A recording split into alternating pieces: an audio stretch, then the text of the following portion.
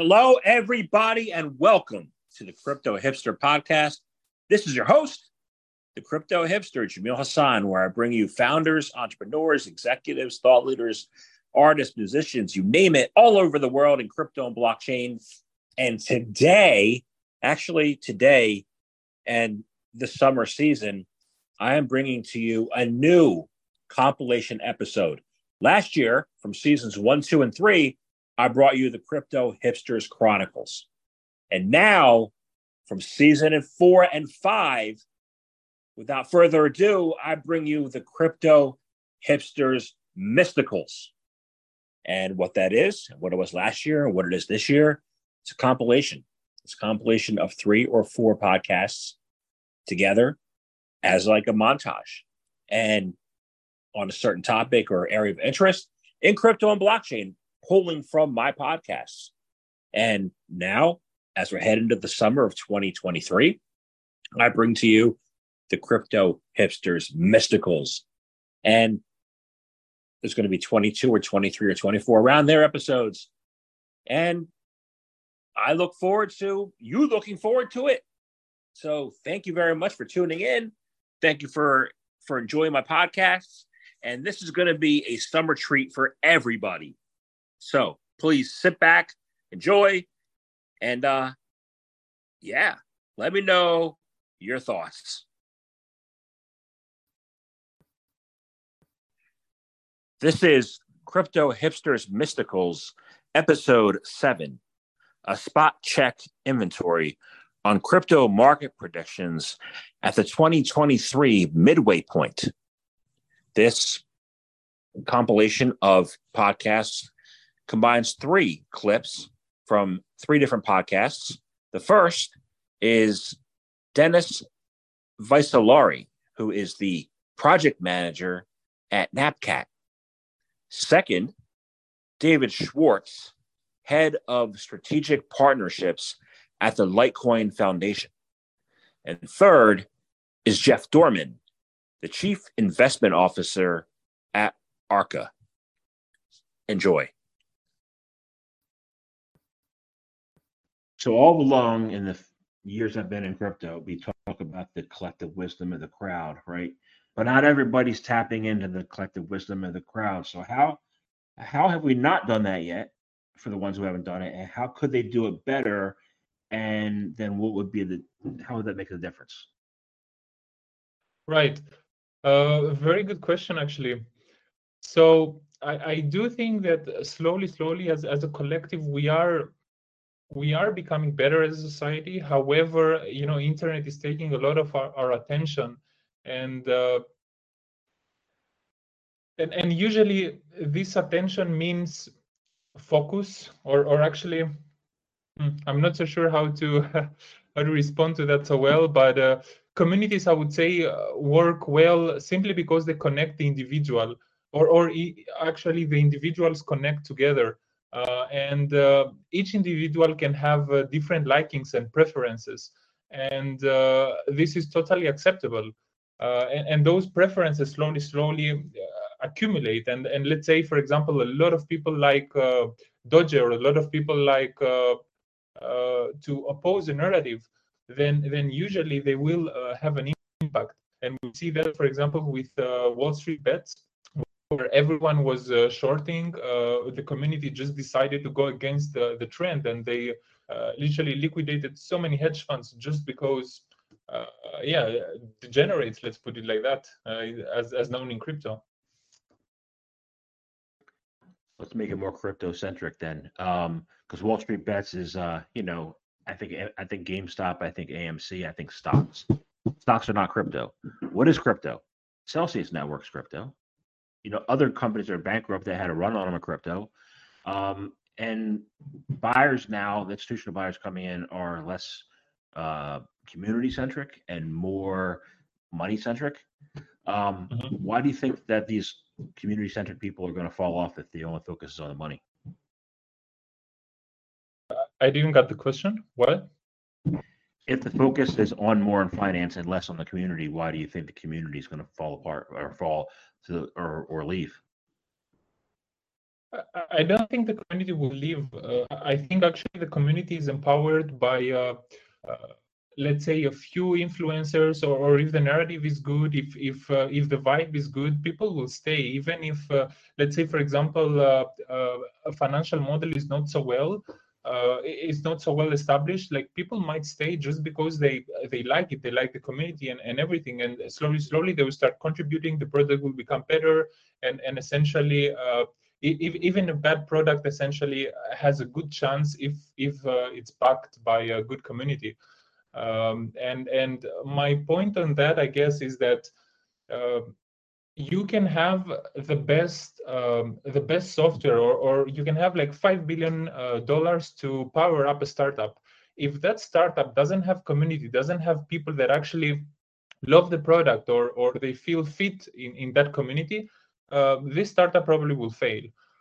So yeah, I think that's very important, frankly speaking. And crypto is kind of doing that.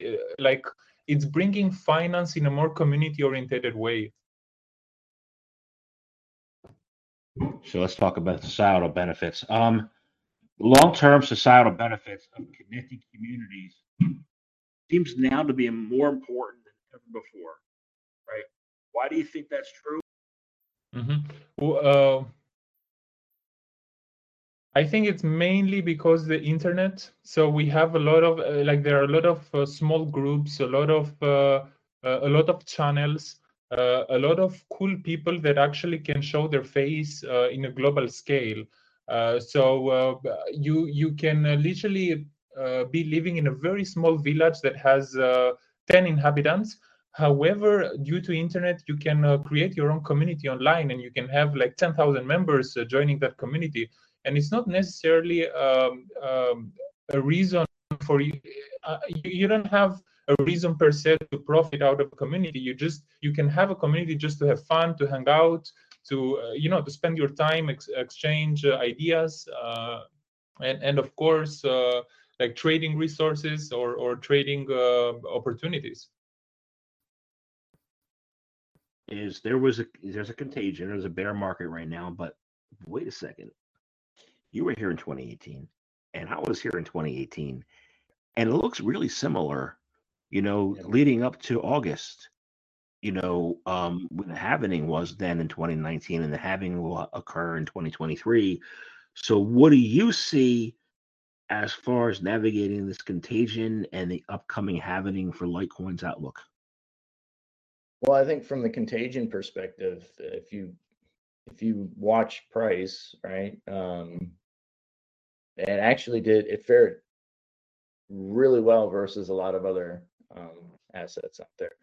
And I think there's a couple of reasons for that. One is probably the fact that it's not as much of a speculative asset as a lot of other ones are out there. You get a lot of people who are actually just buying and holding.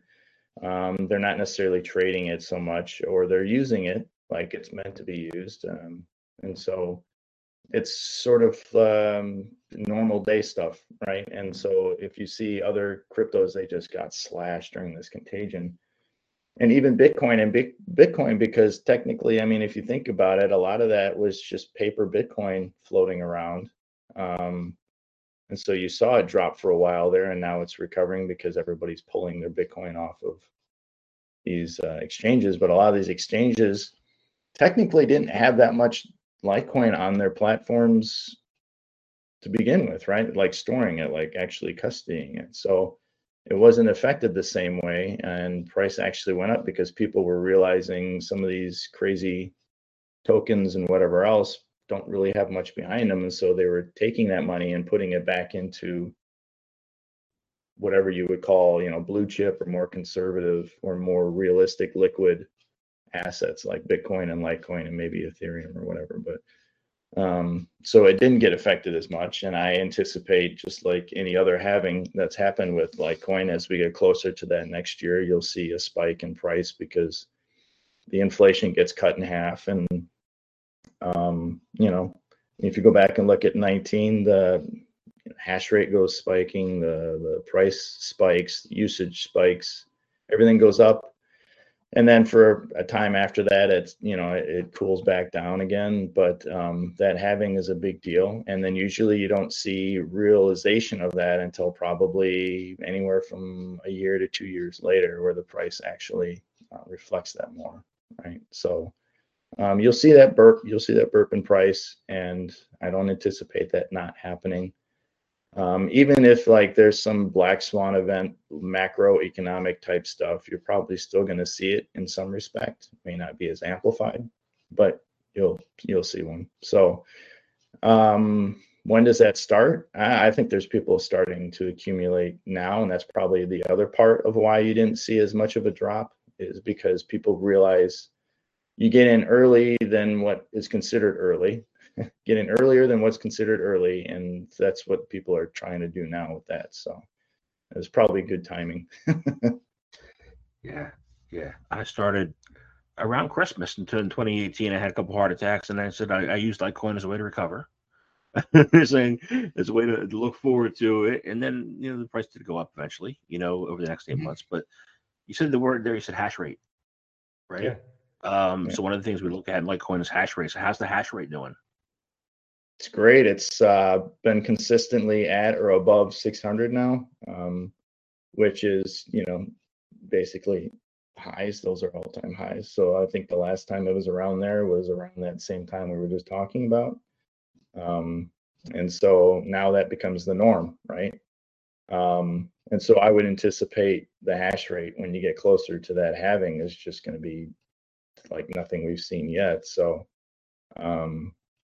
I'm very happy with the hash rate. It shows a lot of security. What's funny is I've seen a lot of Bitcoiners lately on Twitter. They try and compare script hash rate to, the SHA-256, which is what Bitcoin and others on that hashing algorithm use. And it's so comical because they're so different. It's like literally like comparing apples to oranges. There's no comparison. I mean, everything about them is different. So for Litecoin to dominate 98% of the script hash rate is a big deal. And for somebody to try and compare the two as if one's dying off and the other is accelerating is really comical to me. Let's talk about your 2023 predictions, because a lot of people made predictions in 2022 and no one predicted the CeFi implosion. So you have some predictions for 2023. And the first question I have is about your predictions is, how will digital assets as an asset class decouple from traditional markets and remain uncorrelated going forward? Yeah, and we've been running these outlook pieces for a few years, and sometimes we're right, sometimes we're wrong, as you mentioned. I don't think very many people called the implosions of so many of the once stalwart companies of digital assets last year. But some of the writing was on the wall with regard to how much just leverage there was across the system, and certainly some companies that in our opinion weren't necessarily the most kosher. But yeah, I mean 2022 was definitely certainly outside the norm that we were expecting. In terms of 2023, though, I think it'll be quite different, right? For obvious reasons. One is that a lot of the bad actors in the space have either organically been cleaned up through bankruptcy or now through regulatory actions. But one of the things I think is probably most interesting is that a lot of people weren't paying attention to blockchain until really the last 18 months. And they didn't see that for most of blockchain and digital assets existence, that this was a pretty uncorrelated asset class. That what happened in the traditional world of debt and equities and real estate really had no bearing on what ultimately happened to the prices of these different digital assets. What happened in the last 12 months, or really last 14 months, right, starting in November 2021, was that correlation became really high, because ultimately the path that central banks around the world took on that inflation created a pretty strong negative wealth effect that affected everything, right? I mean, last year was one of the first was the first year ever that both fixed income and equities were down more than 10% in the same year. And obviously, real estate is starting to get hit, and then the digital asset market down 60% plus, depending on where you look.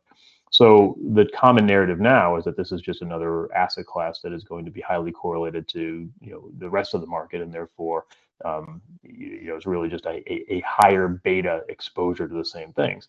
And that's what I would really challenge, because I think digital assets have historically been uncorrelated for a reason and will continue to be uncorrelated going forward here, because you really have totally different drivers of value.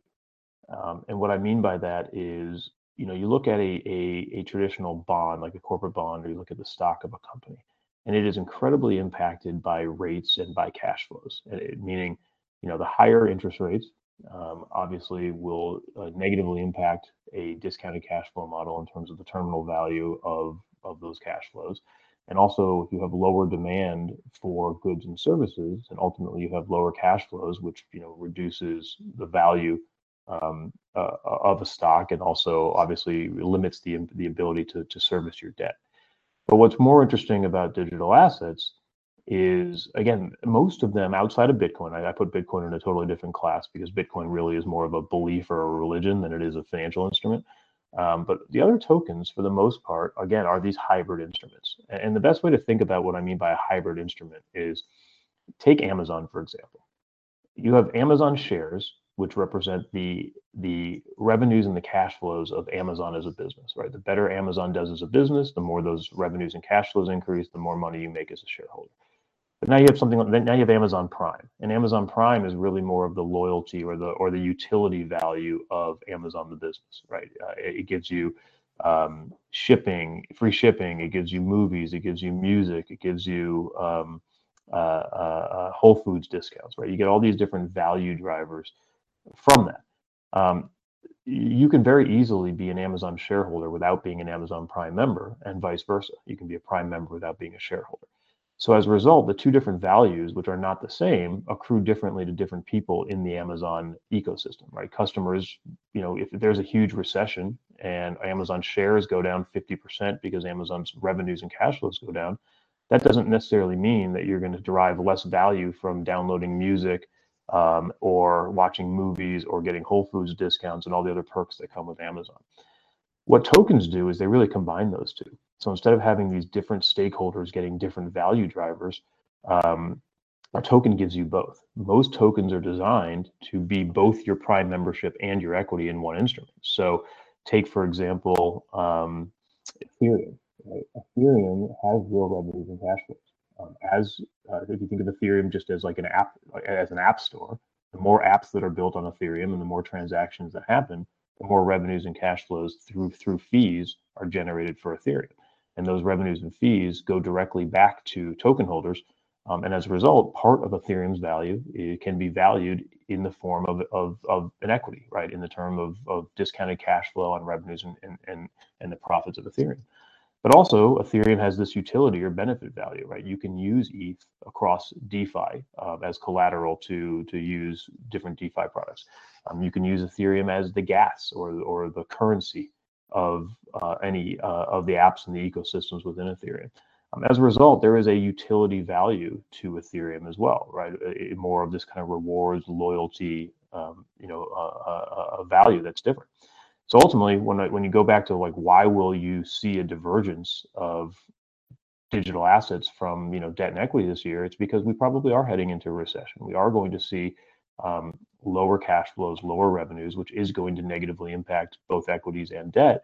But those same drivers are only going to partially impact digital assets. But the utility value, this usage value, will only continue as you see more and more companies and projects getting involved in this space.